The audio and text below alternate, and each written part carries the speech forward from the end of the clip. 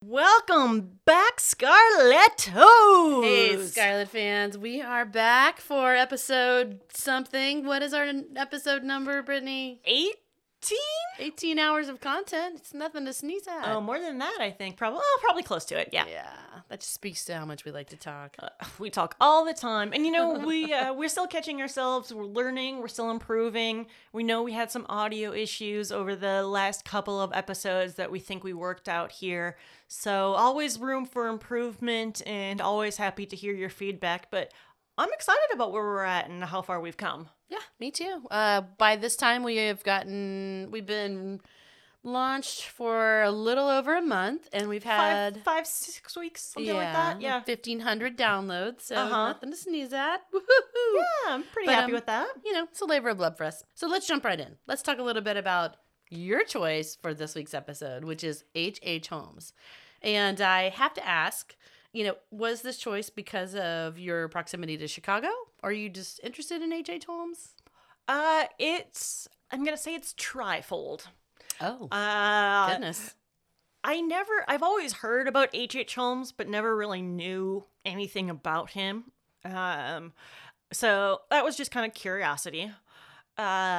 Number two was I got a text from a friend from Chicago that said, I just watched this documentary. It's so interesting. I think it would make for a good topic. And I was like, oh, okay, that's kind of interesting. And then I realized that it was in Chicago, and I lived in Chicago for a few years, and so can relate to a lot of the areas and places where his attacks took place. So combining all of that together, I thought this would make for an interesting topic. Yep. I appreciate your perspective because you, having been and lived in that area for a while, I would assume you would know somewhat where the locations are that we're talking about. Exactly. Awesome. Well, we'll just get started. H.H. Holmes was a Victorian-era serial killer who confessed to 27 murders, but only 9 could plausibly be confirmed, and several of the people he claimed to have murdered were still alive. That's curious. I know. He's also said to have killed more than 200. Right. Though I think, what I gathered from, researching this entire subject was that the lore of H.H. Holmes appears to be far grander than what actually occurred. And I'm not saying that what he did was not important, important in a really, terrible way, but I think that he may have glamorized the subject matter a bit to sell his story, which is ultimately what we'll find out later he did. Right, yeah, definitely. And you actually mentioned that when we first started talking about taking on this topic. And as I said, I didn't know a whole lot about him. What really hooked me was the Hotel of Horrors, the castle, as it was called, that I just described all of the rooms about. To me, I found that fascinating in kind of a sick and twisted way. But to me, that was really what interested me. And then as I got into the research, I found that there are some other possible connections that we might discuss that that makes it even more intriguing. This guy, he lived into his 30s, but he moved around a lot. He traveled. He was well versed at something. He went to medical school, so he had he seemed to have enough money to be able to get around and make things happen for himself in the way that you wouldn't if you didn't have money. Right. And I think that sort of speaks to him being just an absolute con artist. Many of his victims were said to have been killed in a mixed-use building that he owned. And that mixed-use building was located about 3 miles west of the 1893 Chicago World's Fair. Uh-huh. Which is really interesting. And we'll talk about that a little bit later too, because he was that building also was in close proximity to the red light district in Chicago at the time. Very similar of another subject that we will talk about in the future, and we will talk about a little here, which is Jack the Ripper. Who is Jack the Ripper, we'll say, who we all know was actually never identified. There were a lot of suspects, but there was no one, ever tried and found guilty of those crimes. H.H. Holmes, before he went on his murder spree, built a reputation of being a con man and a swindler, you might want to say, because he was actually born Herman Webster Mudgett, and I kept calling him Herman Munster. I literally every time I kept on thinking that. Herman Munster. And he was brought up in a pretty well-to-do, very religious family in New Hampshire. He was born his parents' third child. He had an older sister, Ellen, and an older brother, Arthur, and a younger brother, Henry, and a younger sister, Mary. So he was from a family who had multiple children. I didn't find much about his upbringing. He was brought up in a pretty well-to-do, very religious family in New Hampshire, but he was bullied early on in life. He was kind of the nerdy kid. His father was from a farming family, and at times he worked as a farmer, trader, and house painter, and his parents were devout Methodists. Right. Which is pretty... They were very religious. Yeah, but that's sort of less of the extremes. I always felt like people sort of lend towards the Methodist when they're looking for a middle-of-the-road religion. Maybe. Yeah. I actually don't know too much about Methodism. I don't either, but my grandfather was a Baptist minister. Right. And he built a Baptist church in Kentucky. Uh-huh. And not to digress here, but just to tell you what I know about the difference, there was a time where there were a lot of Mennonites in the area where my grandfather grew up, and he was very much wanting people to accept each other as they were, and the religions at that time did not do that. Baptists did not like Methodists and Mennonites, and so on and so on and so on. So my grandfather donated a large portion of land to the Mennonites so that they could have a place to live, and the Baptist church did not like that. So my grandfather struck off from the Baptist church and became a Methodist. So when my grandfather died, my grandfather had 2 funerals. It was the weirdest, most interesting thing I've ever seen. Because, usually you don't get to go to 2 funerals for the same person. No. And so the funeral that the Baptist folks held for my grandfather was vastly different than the much more docile Methodist, Sure, it sounds like it. Funeral. It was really, really interesting. But to me, that's what stands out is just the way that the religions just performed, as a congregation. And it was, there are great differences, I will say. Sure. So, middle of the road, they were Methodist. This was in the 1880s. And 1860s. 1860s. And sort of similar time frame to one of our previous episodes, Brittany, that I will call out, which is the Julia Pastrana episode we talked about. It was exactly the same time period. It was. Where the Victoria era was very interesting, and many things happened that were significant. And in particular, the 1893 Chicago World's Fair was important for a couple of reasons and one of them in particular was probably the most important reason, which we'll talk about a little later. Here's what I'll say about H.H. Holmes before we get too deep in. I'm not sure. I don't think he enjoyed killing people per se. I think he was more of a con artist, and he just killed people for financial gain. I don't think he enjoyed it. I think he just did it, as a means to an end. I don't know. I mean, maybe because he was a con man more than anything else, it certainly seemed like. But if he was as prolific as the legend says, you don't do that as a means to an end. And you don't go to the lengths that he did to build this 3-story building with the second floor essentially entirely his torture chamber and then his basement how he is the way that he destroyed the bodies. He went through great lengths to do that, and I feel like he had to have a sickness within him to drive him to have that desire. I think you're right, but I think, well, maybe, because what also throws me off is they never found any bodies in the hotel. They never found bodies, but they did find skeletal remains. Oh, they did? Yes. And where were those skeletal remains? In the basement. Oh, I thought they weren't able to excavate that. Let's talk about that later. Okay, got it. Okay. We will put a pin in that for now. We're going to put a pin in that. We'll talk about that later. Got it. So let's go back. As we said, he was born Herman Webster Mudgett. Munster. He was born in 1861, and he lived until 1896. He was better known as Dr. Henry Howard Holmes, or more commonly, H.H. Holmes, and many other aliases as well. He, again, a prolific con artist, absolutely. Swindler. He was apparently fairly charming, and he would manipulate his way into many situations. I think him and his aliases also helped him to hide, because this was pre, forensic studies and the police knowing the proper way to actually preserve a crime scene. These were all challenges that made being a serial killer actually fairly easy. It would take a lot. I think if I'm not mistaken, Jack the Ripper had 13 witnesses. There were certainly some witnesses. Yeah, there was 13. And even with that, they weren't able to identify him. For H.H. Holmes, he left a trail, but his trail for me wasn't about murder. His trail was more about, like I said, the con. It really was. It was, he committed arson. He killed people to use their bodies to cash in on insurance policies.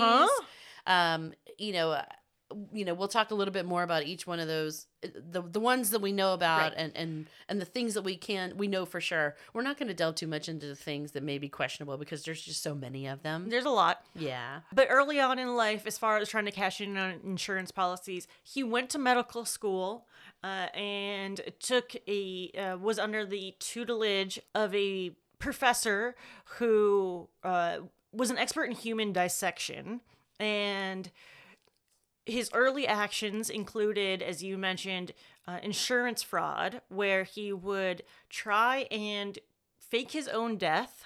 And I think it was either he murdered someone else at one point to fake his own death. His own or their death? No. He did that too. And he would also do that also. But he also tried to fake his own death by using someone else's body, but by destroying their face so it was not evident who it was.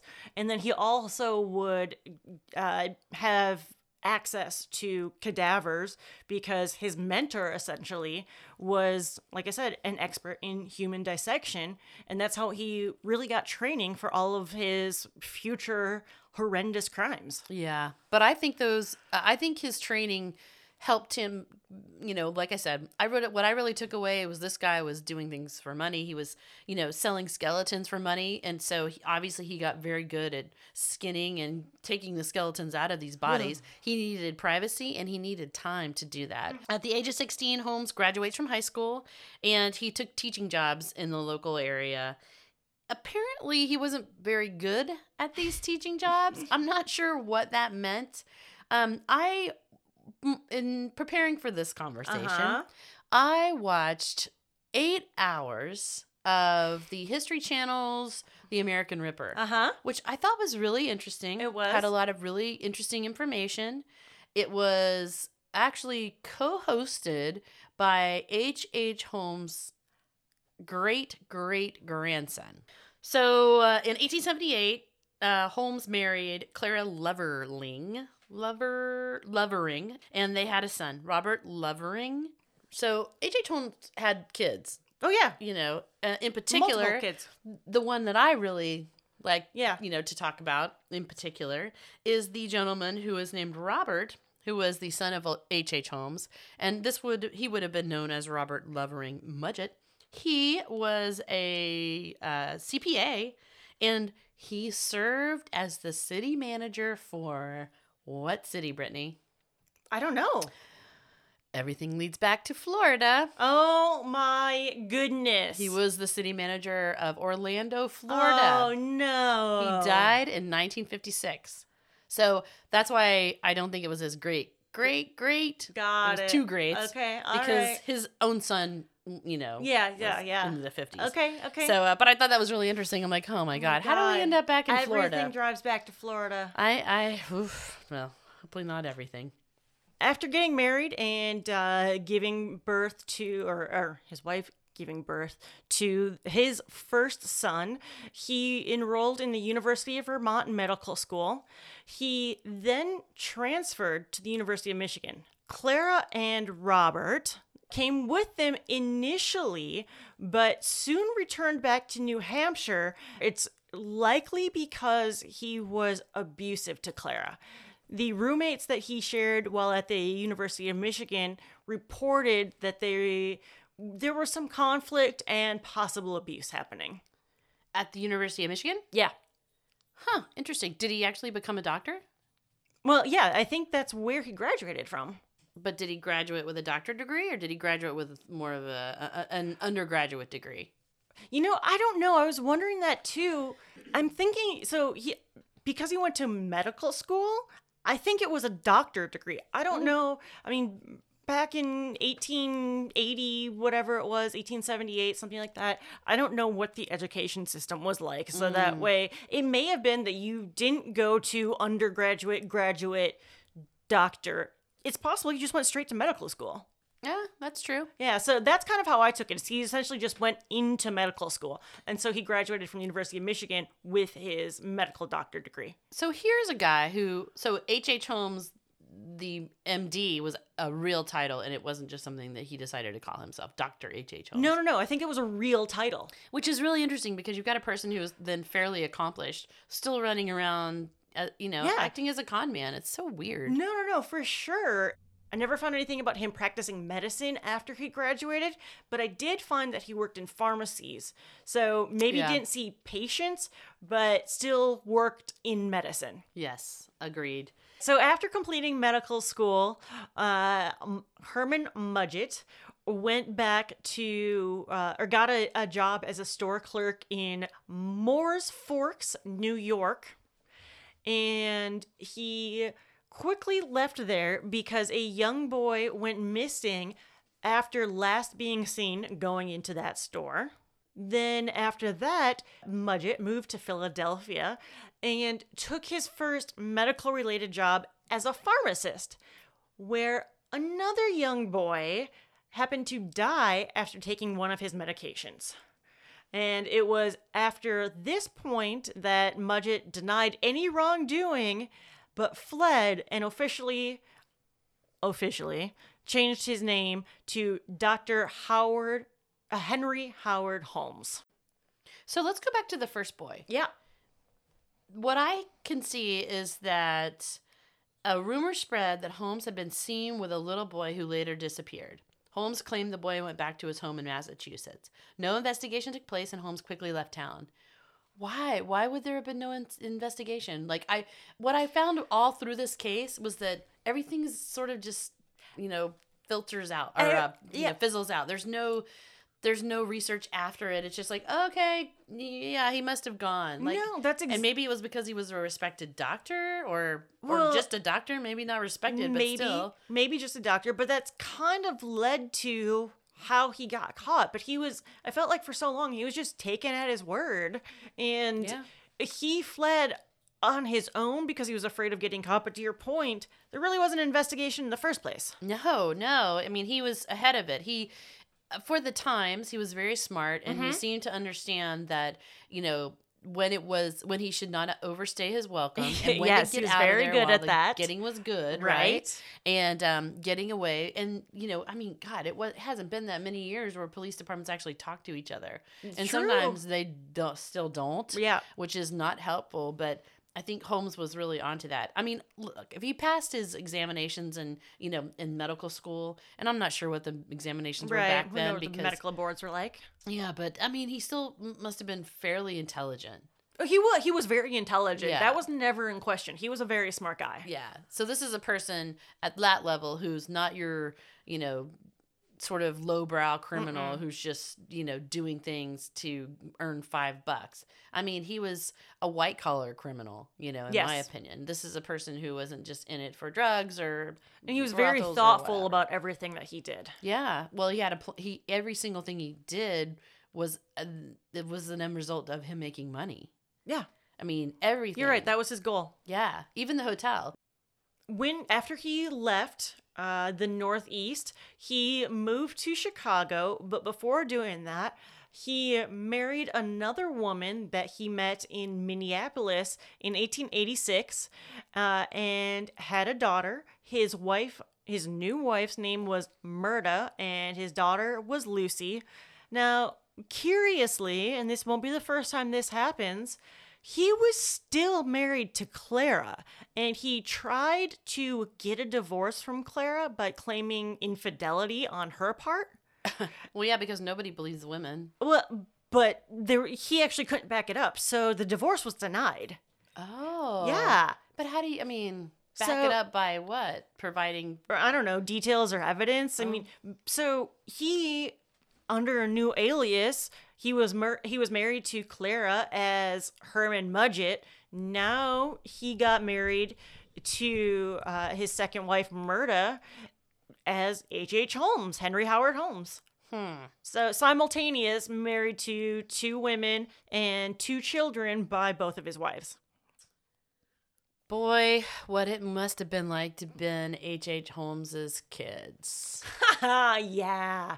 I mean, yikes. Yeah. Not like he was around much. It sounds like he kind of jumped around. He but jumped around still. a lot, and ultimately, I'll just mention this now, later in life, while he was still married to Clara and Myrta, he went to Denver and married a third woman, Georgiana Yoke. So I don't even know how that's possible, being married to 3 people at the same time, but he pulled it off. Why would he marry them? I don't, Money? I think a couple it of was them he money. got money. It was money, exactly. Yeah. I think that's what I remembered. Yes. So, as you said, Holmes arrived in Chicago in August of 1886, and that's when he started using H.H. Holmes as his nomiker. He came across Elizabeth S. Holton's drugstore at the southwest corner of South Wallace Avenue and West 63rd Street in Inglewood. Brittany, do you know where that is in Chicago? Not terribly familiar with it. I saw where it was on the map, and I saw the clips from the American Ripper story, like you were saying, or not the clips. I watched that series also, and they were showing where it was, and it looked kind of familiar, but I'm not super familiar with that area. Got it. So another one of those mysteries about Holmes and what has been said versus what was reality was that Holmes came in, was hired by Holton, and she said he was a hardworking employee, and then ultimately he went on to buy them out.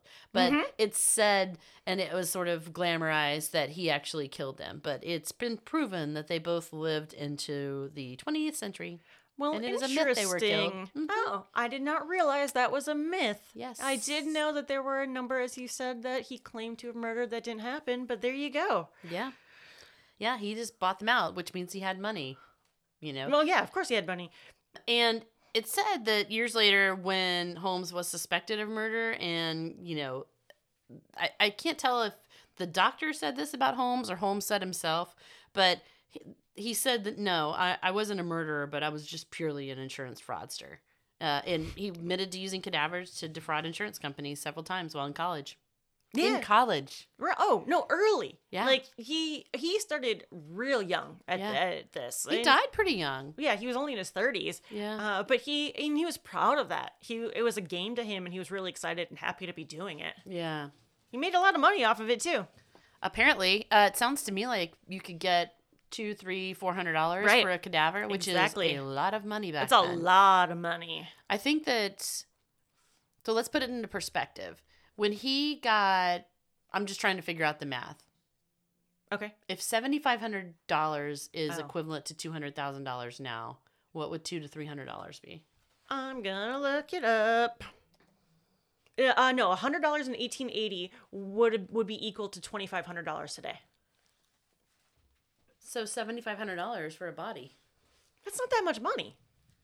It is if it's pretty easy to get them. Yeah, but okay. If I'm gonna kill somebody, I'm gonna want a hell of a lot more than $7,500 for that body. Well, yeah, okay, fair enough. That's why I'm thinking like $7,500. I guess, but he was more about volume. So if H.H. Holmes, we'll say, got $300 per body, which in 2020 currency is about $7,500. Yeah. And let's say he did everything that he's rumored to do, killed 200 people, and let's say he sold all of those bodies, which we know he didn't. That would come out to about $1.5 million. That's not that much. No, I guess not. I mean, $1 million would be fantastic right now, but that's not that much. Yeah, maybe not. Yeah. I mean, I guess he was just willing. He was willing to do it. Didn't matter. 'Cause Yeah, he definitely committed insurance fraud with cadavers. He did, and each time he did that, he would get about $20,000. And so my guess is that why he escalated and started murdering people, from what I understood, he would, at the beginning of his career, Right. His cadaver career, he would actually go and dig bodies up. Ooh. And that became a big hooty-hoo, Sure. as we know. And, was not allowed, Of course not. Yeah. But there was a time there where the schools that were buying the bodies would look, They'd look the other way. For sure. Yeah, They were I just, agreed. like, hey, we don't Right. care how we get them because what are we going to, How else are we going to get him? Exactly. Yeah. So, and then there was this whole thing, I don't know if you remember about, people would they would pay, if you had money, you would pay someone to sit on your grave to make sure that nobody took you out of your grave and sold you. And they would leave them there for quite a number of weeks. Whoa. Yeah, because after a while, the body's no good. So it was as long as it took for them to decompose. Yeah, because it would have to be like a fresh pre-decomposed. That makes sense. That makes perfect sense. Okay. I love that movie with the Body Snatchers with Bela Lugosi. I don't know if you've ever seen that movie. It's fantastic. I think you mentioned it before, and it's The Body Snatchers, not Invasion of the Body Snatchers. No, that is a very different Yeah, movie, but right, I love right. that movie too. I know, I do too. But no, the Bela Lugosi movie, The Body Snatchers, is absolutely about grave robbing. Got it. That is the entire purpose, including, I think Bela Lugosi plays a doctor. Probably, yeah, sure. Not surprising. He'd make a good doctor. Yes. He would. He's good at everything. I mean, that's what I find really interesting about Holmes is that, he had the ability to make money. He was a medical doctor. Right. All he had to do was work. All you had to do. That's so true. I mean, You're like, right. it's All you not had to that do was hard. work. Right. He worked really hard at not working. He worked harder at like the cadaver thing and arson. He set a couple of buildings on fire and he would take out all these policies. I'm like, dude, wouldn't it be just easier just to go to work? You're a doctor. Just to do your real job. I mean, I don't know what doctors made in the 1880s, but I'm sure it wasn't bad money and I'm sure it wasn't necessary for him to do this. And they were well respected. I mean, of course they were. Again, a person who has some talent, he must have passed his examinations. He was a doctor, so for sure. I'm just surprised, I mean, this sort of speaks to, I think, his personality and just trying to go around the curve, per se. Trying to find an easy way out, but he also enjoyed the mental aspect of it. He liked to think about it and be cerebral in his actions. Yeah, I guess, I can see that. I mean, he was definitely a plotter in his young age. For sure. So Holmes now has the pharmacy. He purchases an empty lot across the street from the drugstore. And that's where he begins his construction on his 2-story mixed-use building, which is a combination of apartments, retail spaces, a new drugstore, and apparently then he started also building out certain areas of the hotel with his architectural torture situation. Who would have drawn these plans up? It sounds like he would hire and fire contractors all the time so nobody would know all the details of the hotel. For sure. So it was originally blueprinted out to be a 2-story building, but it ultimately became a 3-story building that was the size of an entire city block. and was known around Chicago as the Castle. And it was 3 stories plus a basement. Yep. In 1892, he added the 3rd floor, and he told investors and suppliers he intended to use it as a hotel during the upcoming World's Columbian Exposition, though the hotel portion was never completed. So did anybody actually stay in the hotel? So I hadn't heard that the hotel portion was never completed, but I did hear that a lot of his victims were visitors for the Columbian Exposition, which is also known as the World's Fair. And just a little aside for the Chicago World's Fair in 1893, I remember when I lived there, it was still almost like a celebrated thing over 100 years later. They were still like signs and posters. People were actually like proud of it over a century later. It's kind of a big deal when you first got, light being introduced. I mean, there was light, but light bulbs. Let's bulbs. Just clarify that, because we had gas lighting Exactly. before. And it wasn't the official first use. It was the first wide usage. Sure. It was at the time, wealthy families or wealthy people had some, and it was referred to as the White City because of the awe-inspiring vision of Nikola Tesla, and at one instance, 100,000 or hundreds of thousands of light bulbs lit up Chicago for the first time. And it was a vision that no one had ever seen. And there's actually a book called The Devil in the White City, which is all about H.H. Holmes at the Chicago World's Fair. And I wanted to read that before we recorded, but I didn't have enough time, so I read the Cliff Notes. This was also the launch of the first Ferris wheel. First Ferris wheel. Uh-huh. First washing machine. Oh, yep. First moving sidewalk.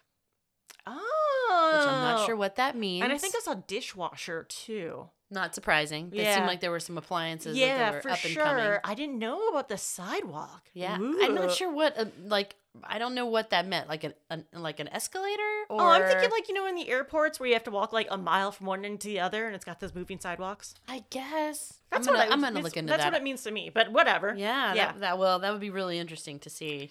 So let's talk a little bit about the hotel and what we know about that. Yep. And, because this guy went to great lengths to build it. I'm not sure how much he used it, but, you mentioned that they had found some skeletal remains in the basement. And the documentary I watched, like I said, The American Ripper by the History Channel, they actually went to the spot where the hotel was previously located. Exactly. Which is now a post office. So I'll read you a little bit blurb about the hotel. It says there were soundproof rooms and mazes of hallways, some of which seemed to go nowhere. Many of the rooms were outfitted with chutes and would drop straight down to the basement, while Holmes had acid vats. He had acid vats, quicklime, and a crematorium to dispose of his victims' bodies. Uh-huh. Bodies. Now, yeah. Didn't anybody wonder what this guy was going to do with, this setup? And maybe he had different people build each part of it so it didn't seem weird collectively because nobody saw the full picture. Well, that's literally what happened is he hired multiple contractors, multiple builders. They each built a certain segment, and when they finished with their segment, they were fired, and then someone else was brought in. And he took out the entire building was paid for, and I use that term loosely, on credit.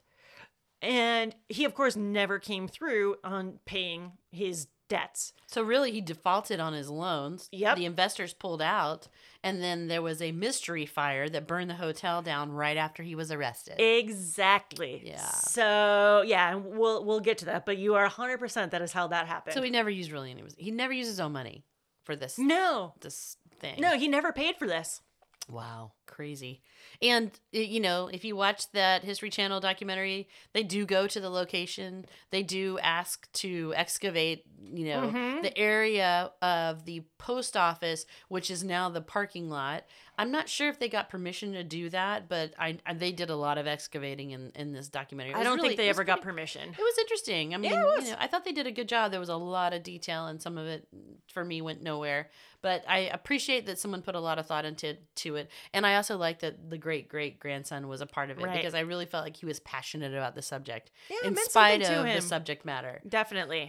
So, we'll talk a little later about the excavation and, exhumation of Holmes's body in a little more in detail, but back to the hotel. So, in 1892, the hotel was somewhat completed, apparently, with 3 stories and a basement.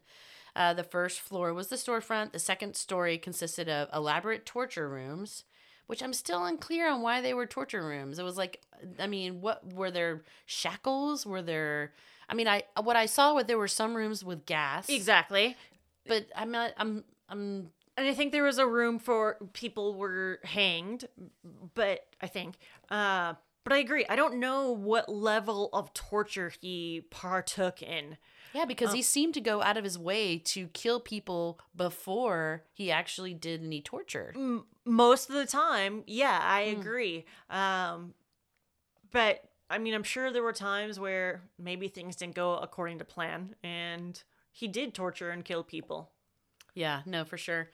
Of course, the police went in and they investigated into the building, and they found rooms with hinged walls, false partitions, rooms linked with secret passageways, and even airtight rooms that were connected to pipelines filled with gas, which Holmes would use as gas chambers. Exactly. Which again speaks to his, sort of looking for a clean process in which to get the bodies. And it seemed to me that he was really more interested in having cadavers than it was, the murder per se. I think, again, that was maybe a means to an end. It's or possible. I feel possible. like he would have spent more time on it.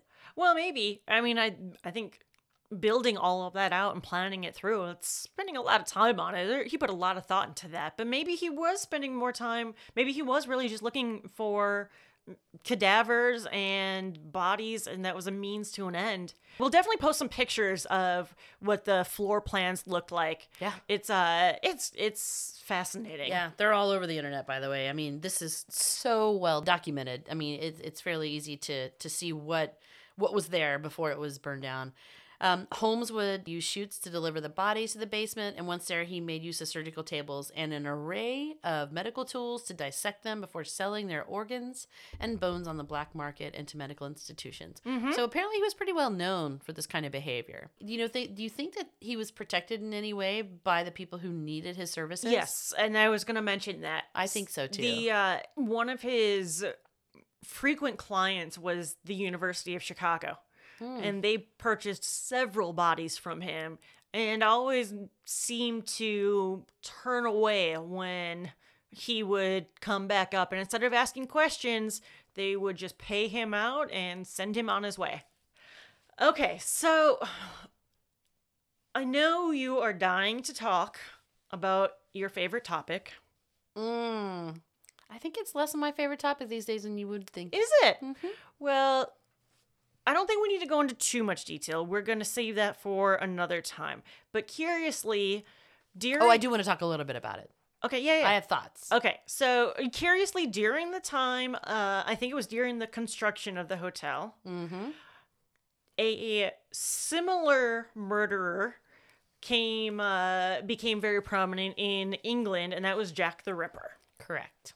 And Jack the Ripper's crimes happened in between H.H. Holmes's final killing that took place before the hotel and before his first murder in the hotel. Well, only if you believe that Jack the Ripper only killed 5 people. Because okay.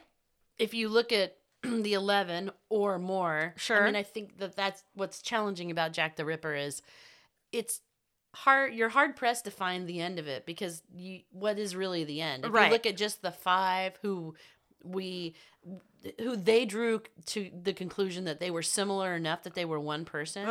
But the likelihood of it Jack the Ripper being more than one person possible. Definitely a possibility. And it didn't actually, it started earlier than that, and it actually went on later than that, depending upon who you thought was actually a victim of Jack the Ripper. Sure.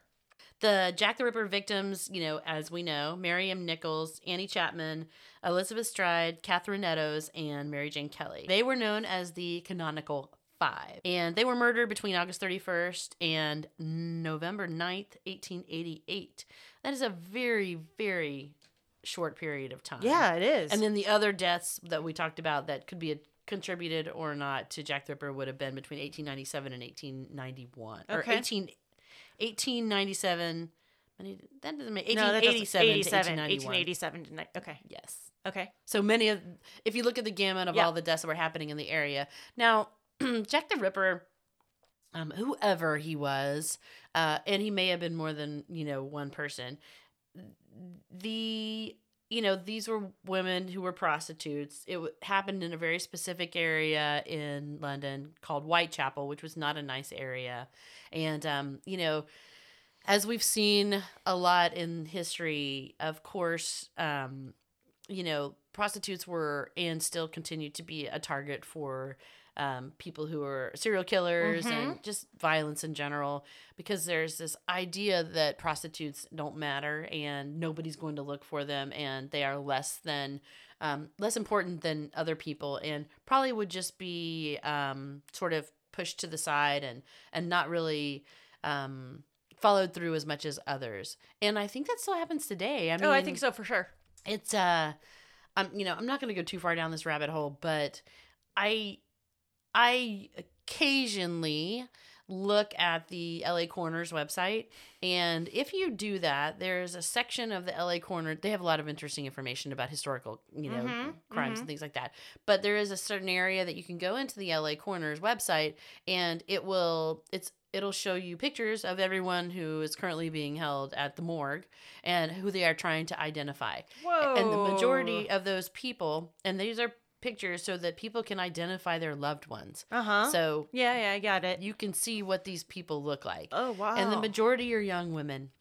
Yeah, Oh, that's really sad. It's very, very sad. Oh. So again, these people were vulnerable. Yeah. They had challenges. Most of the prostitutes that Jack the Ripper killed, they were having to pay for a bed, and and the way that they pay for a bed to sleep in every night was by prostituting, right? Mm-hmm. So, the Jack the Ripper thing. I've gone on the Jack the Ripper tour in London twice. I By know the you way. have. And I find it really, really fascinating, but mainly my fascination is about the architecture and some of the areas in the community still being attacked. I mean, you can stand in front of a couple of those buildings, and they are exactly the same as they were back then. And I think that's really fascinating. That is really 'cause cool. You're standing right here where, Yes. Mary Jane Kelly or Marianne Nichols. Mary Jane Kelly was actually inside and found in a room, which is why she was so mutilated, because she he had time. Yeah, definitely. He ultimately had time. But the similarities to H.H. Holmes and Jack the Ripper are mainly that whoever committed the Jack the Ripper crimes, more than one or whatever, just one, they had anatomical knowledge. Oh, It yes, was definitely. incredibly hard to take out a woman's uterus and not understand what it looks like and how to get it and not damage other organs. So I think that the kidneys were also taken out. I mean, it was very precise, and it was an act of someone who had experience in that area. So either a butcher or a mortician or whatever, but somebody who knew what they were doing. And if you haven't connected the dots now, of course, where we're going with this is there is a suggestion, and it's a big part of the topic of the show American Ripper, that H.H. Holmes and Jack the Ripper are one and the same. And there are even some letters and diary entries by H.H. Holmes that allude to the fact that he may have been in London at the time of the Jack the Ripper killings. Yeah. It's just that the evidence is so sparse. It's very sparse. Ultimately, the result is there is no answer. They pretty much didn't get any further than where they started. Exactly. For me, I think there are definitely similarities and there are differences. Absolutely. The similarities for me are the methods, right? Yes. Understanding anatomy. The proximity to brothels I thought was really interesting, and how it's so easily translated between one, country and another, just by coming and sort of sort of following that same process and just going to a new place or going back to your old place if it would have been H.H. Holmes, right? Right. Because he would have come home and continued. Mm-hmm. So I think the part of it that is interesting, if you think that Jack the Ripper was just about 5 killings, and if you think that even Jack the Ripper was about 11 killings, then you could see that whoever Jack the Ripper was, they started and they stopped in a really, really small time frame, which is not very common, honestly, unless something happened to whoever was committing those murders. They died, they were found guilty of something else, whatever it was. But it's rare to commit the crimes at the level that person did and just to be able to walk away from it. So that to me suggests that it was somebody who probably went somewhere else. The timing works, Brittany, if you For sure. think about what the documentary that we're talking about, The American Ripper, talks about, where they suggest, but what they're suggesting is just based on logs from shipping logs that have aliases that Holmes used to use. Right. But it's not saying that other people didn't use those aliases or that those people were actually real people. Yeah, I mean, I would think it's probably more likely that Holmes actually took aliases from real people. Yeah, probably. And possibly some of the people he killed. For sure. Wouldn't be surprising. No, definitely. I mean, it's circumstantial at best. It makes for a cool, fun, interesting story, but there's no decisive evidence to suggest that it's Jack the Ripper and H.H. Holmes are one and the same. Yeah, I think it's really questionable. The only thing that I did think was really interesting about that documentary that I want to mention is that they did a handwriting analysis, and that didn't really show anything in it, specific. It was inconclusive. That's the word I would use. But what I thought was interesting is they did do a comparison of the letters that the Jack the Ripper, suspect, whoever it was, sent in to the news and so on and so on. And a lot of the way that those letters were written, the grammar was very American and not British. Mm-hmm. When just the terminology, Sure. Hey boss. Right. And then instead of using the terminology straight away, they used right away. And right away is a very specific It's an American term. colloquialism. Even now, when we talk to some of our people that we work with who are from Britain, they say straight away, and I kind of laughed to myself. But I think that was really interesting because maybe not H.H. Holmes, but who's not to say that it couldn't have been another American who committed those crimes? Yeah. The Jack the Ripper crimes I thought were really strange. I mean, again, even if they would have gone on for a couple of years, the likelihood of them going on a couple of years is really hard to believe, that someone wouldn't have something finished their career. They did not stop on their own. Right. That you can be for certain, knowing what we know now about serial killers and their patterns. Okay, so at the height of the horror hotel, the murder mansion, the whatever you want to call it, the castle killings, just came up with those. Ooh, fancy. Mr. Dr. Holmes was looking for some help to try and I think help cover its tracks, but also get some more victims. So keep in mind, of course, this is 1893 during the World's Fair at the height of his crimes. And at the time, he hired an assistant named Benjamin Pitezel, who was a drifter, who had a criminal record. He had a few kids. Holmes hired him, out of the goodness of his heart, as a carpenter on the what did he castle. build? Oh, he was a carpenter on the castle. He was a carpenter on the castle. But this was the second castle, the one that he was building in Fort Worth, right? Or the first? No, castle? no, it was still the first castle. Still the first castle. It was still the first castle. Got it. And so he actually became very close with Pitezel and his family, and spent a lot of time at his house. And I think they even said that Pitezel's kids may have referred to him as Uncle Holmes, that is. But on the side, of course, Pitezel was an extra hand to help try and lure women. And one of those women was Minnie Williams, who Holmes started an affair with after he hired her to be a personal assistant. Oh, goodness. And in doing so, she found out, to your point about Fort Worth, that she had a deed to property in Fort Worth, Texas, worth about $40,000. Holmes was able to trick Minnie Williams into signing over the deed to this property to Holmes, but under a new alias.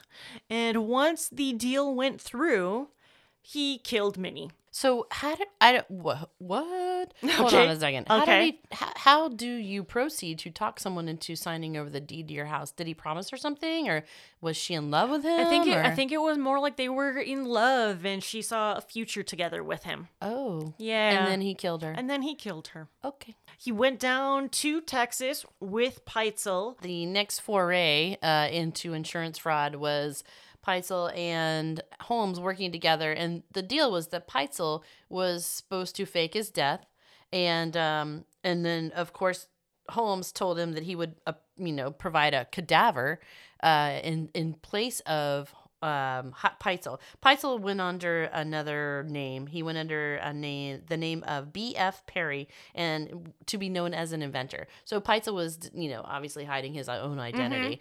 So I don't know what it mattered if they had a cadaver in place of B.F. Perry per se, because I guess it didn't matter who. Nobody had anything to match to B.F. Perry because B.F. Perry didn't even exist anyway. True. So it really didn't matter. Yeah. So the agreement behind it was that Holmes and Peitzel would kind of go underground for a little while after he was dead and then resurface. And so half the money would go to Holmes, the insurance money, half of it would go to Peitzel's wife, Sally, I believe her name is. And then after a couple months, after the dust settled, Peitzel would come back up. But of course, what actually happened, I believe this took place in Philadelphia. The Peitzel was supposed to went into this place where it was going to happen.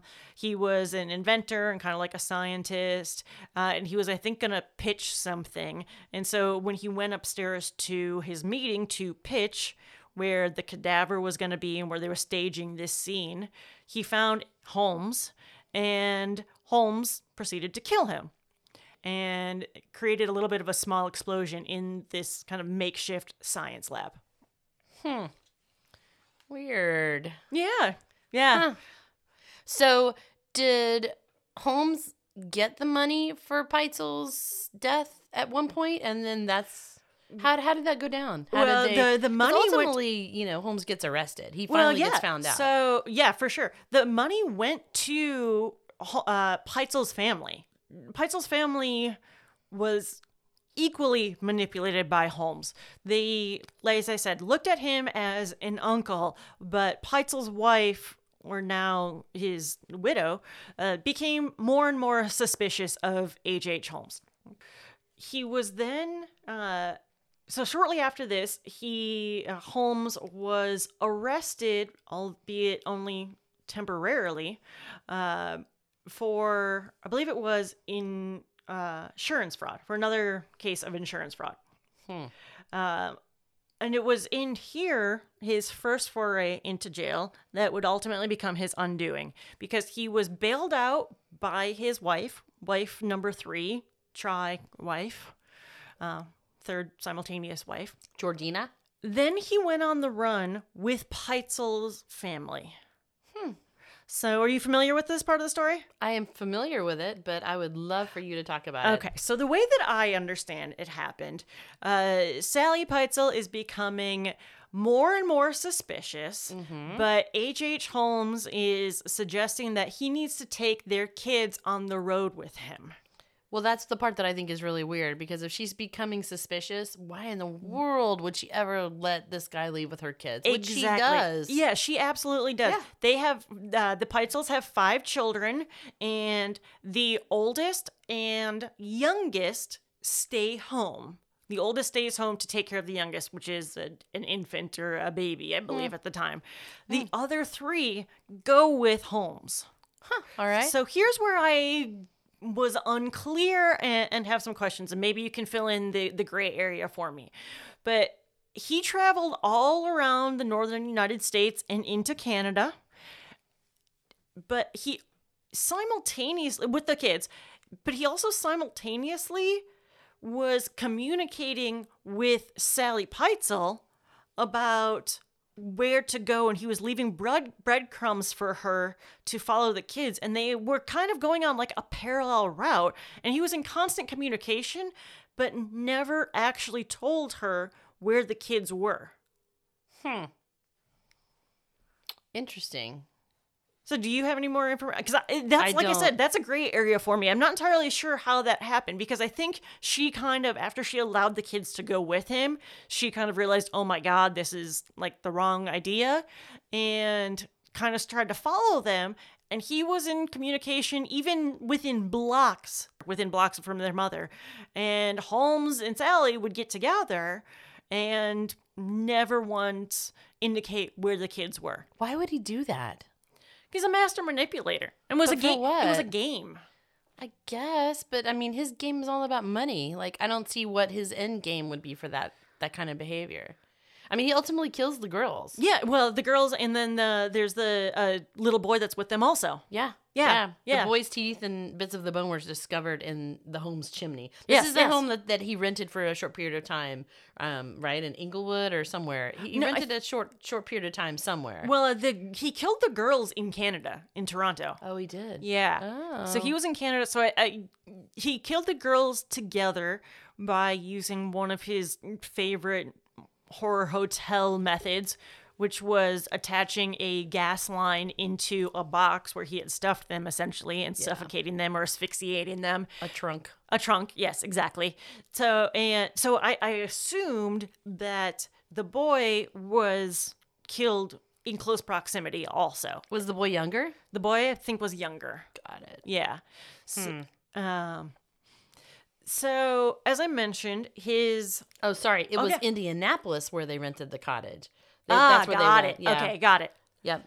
Oh, okay. That kind of makes sense. Indianapolis isn't terribly far from Toronto, because you can just go up to Detroit and cross the bay and you're in Canada. So that makes sense. So as I said, his ultimate undoing happened because of his dalliances the first time he was in prison for insurance fraud. While he was in jail, he made an agreement with his cellmate in the amount of $500 to, if I'm not mistaken, it was for information about an attorney or to try to get a proper attorney. And of course, we know Holmes has a history of, despite having plenty of money, never paying anyone. He never paid his contractors. He never paid his debtors, his builders. He always went on the run whenever things got too hot. And so his cellmate, being owed $500 for information, wasn't going to take this lying down. So his cellmate essentially reached out to a private security company called the Pinkerton Detective Agency, who, when I was reading about them and saw them, it to me seemed like the, what's that movie? The Kingsman? So they're like this underground protection service agency that no one knows about, and they don't really exist, but they pop up when you need it the most, including, they say, they thwarted an initial attempt on Abraham Lincoln's life. So this organization, the Pinkerton Detective Agency, ultimately tracked down H.H. Holmes. And in doing so, they also found the Peitzel kids. And in July of 1895, police and detectives went to the castle, the original castle in Chicago, to look for more evidence. Here is where they found skulls and bones in the basement, remnants and evidence of his murders and his crimes. And it was, as you alluded to earlier, in August of 1895, the castle strangely went up in flames and was engulfed in multiple explosions and burned to the ground. So now, I think this is, to your point, this is where we see Holmes and his undoing really come Yep. to fruition. He ended when he was arrested in Boston in November 12th, 1894. And after being tracked there, like you said, by the Pinkertons, he was held on an outstanding warrant for horse theft in Texas. Oh, Yes, which is weird. that is weird. Uh-huh. I Okay. thought that was really strange. Yeah. I was like, why would a guy? Again, I just don't understand why he felt the need to do dumb things No. like that when he was an accomplished something. No one ever was considering him for murder. Yeah. It was really just about the fraud and the theft and the petty things. Yeah. And that's what his undoing was. Yep. So after they discovered the bodies of, the two little girls in 1895, the Chicago police and reporters, they really began looking at Holmes and looking For sure. at the house and trying to figure out what was exactly happening in this castle. It sounds to me like, again, a lot of these claims were sensationalized. There was no evidence found that could convict Holmes that could have convicted Holmes of anything in Chicago. According to the stories, the torture equipment found in the building are 20th century fiction. Really Yeah. Yep. interesting. And what about the skulls and bones that they claim to have found in the basement? I don't know. I heard that they didn't find any Yeah, bodies so in the that's house. really interesting. Yeah. So this, But they knew there were lime pits. They knew that there they were found the acid crematorium baths. Yeah. that was staged as a glass bending heater, but it was Yeah. ultimately crematorium. I'm not sure if that thing would have been hot enough to bend glass or to burn people. I mean, it was a wood burning, fireplace. So yeah. to get that to heat level to burn a body, because it I mean, the takes guy a was long time and really hot. the guy had a lot of ingenuity. I wouldn't be totally surprised if he figured out a way to do that. Yeah, I guess. I mean, if I'm going to kill somebody, I'm probably not going to keep the bodies on premises with me. I'm going to figure out other ways. I mean, I think for the most part, there are a lot of ways to get Yeah. rid of For bodies, sure. especially back in those times where all you just needed a couple pigs and you were all set. So pretty gross. I'm gonna read a little note by H.H. Holmes because again, I think that H.H. Holmes thought a lot of himself. He and definitely did. I think that he thought more of himself than he actually was able to achieve. I think that I'm one of those people who said, okay, sure, he killed some people. Was he the biggest serial killer of all time? I don't know about that. I mean, I think it was really sensationalized. I think that there were other people who probably murdered more and more about killing than less about being a con artist at the end of the day.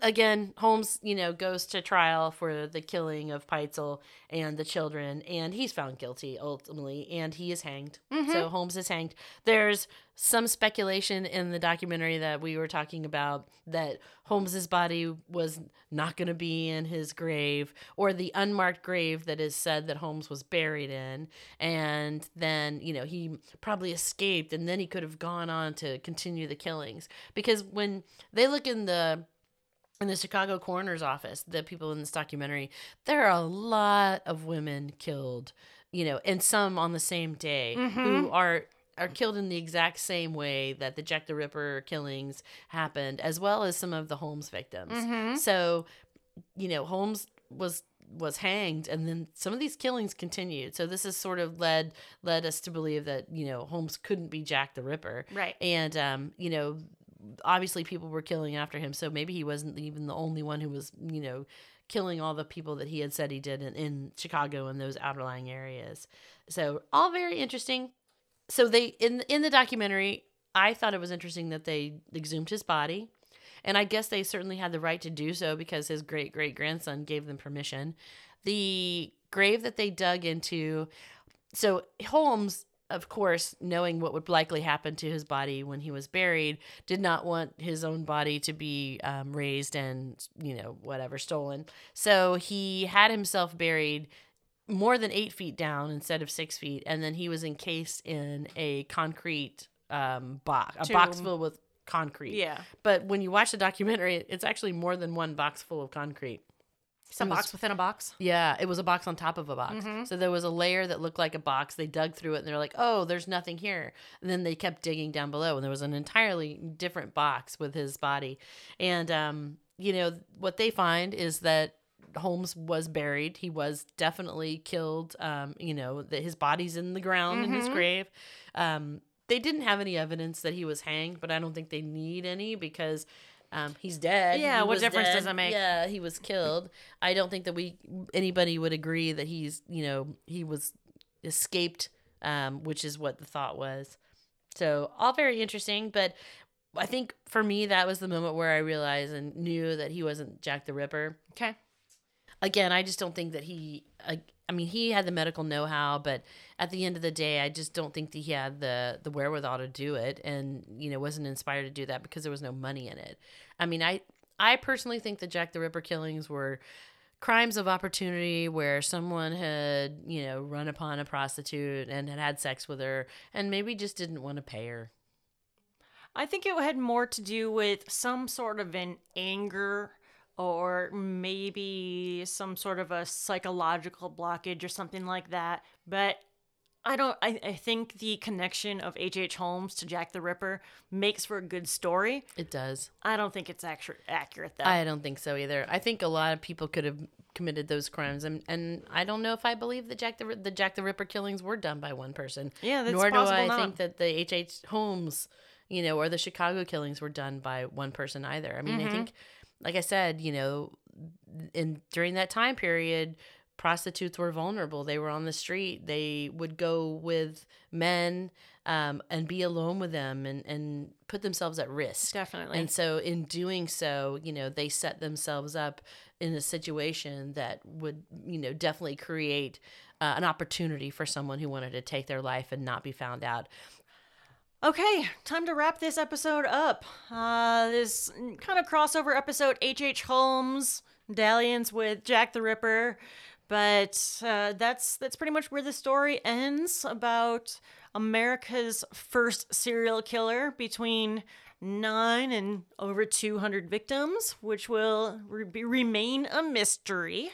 Yes. I would, again, like to give credit to our sources. Of course, Wikipedia always has a really nice summary. And then, again, the American Ripper documentary series on the History Channel I thought was really informative. And I really appreciate the detail at which those folks really took the H.H. Holmes crime seriously. And whatever they found out, it was still really interesting because they found out more information than I've ever seen from anyone else. I thought it was fascinating. And from my standpoint, thanks for the information from Murderpedia, allthat'sinteresting.com, the New England Historical Society, and H.H. Holmes, America's first serial killer documentary. Please subscribe on your favorite podcast platform. Check us out on social media, Facebook, Twitter, and Instagram, Scarlet TCP. Yep, and look for a new episode every Sunday night. And keep following us, friends. We've got some new and exciting things coming out in the next couple of weeks. So we will ping you and let you know what's upcoming. Have a great one. We are the Ladies of Scarlet. Bye, Scarlettos. Keep killing it.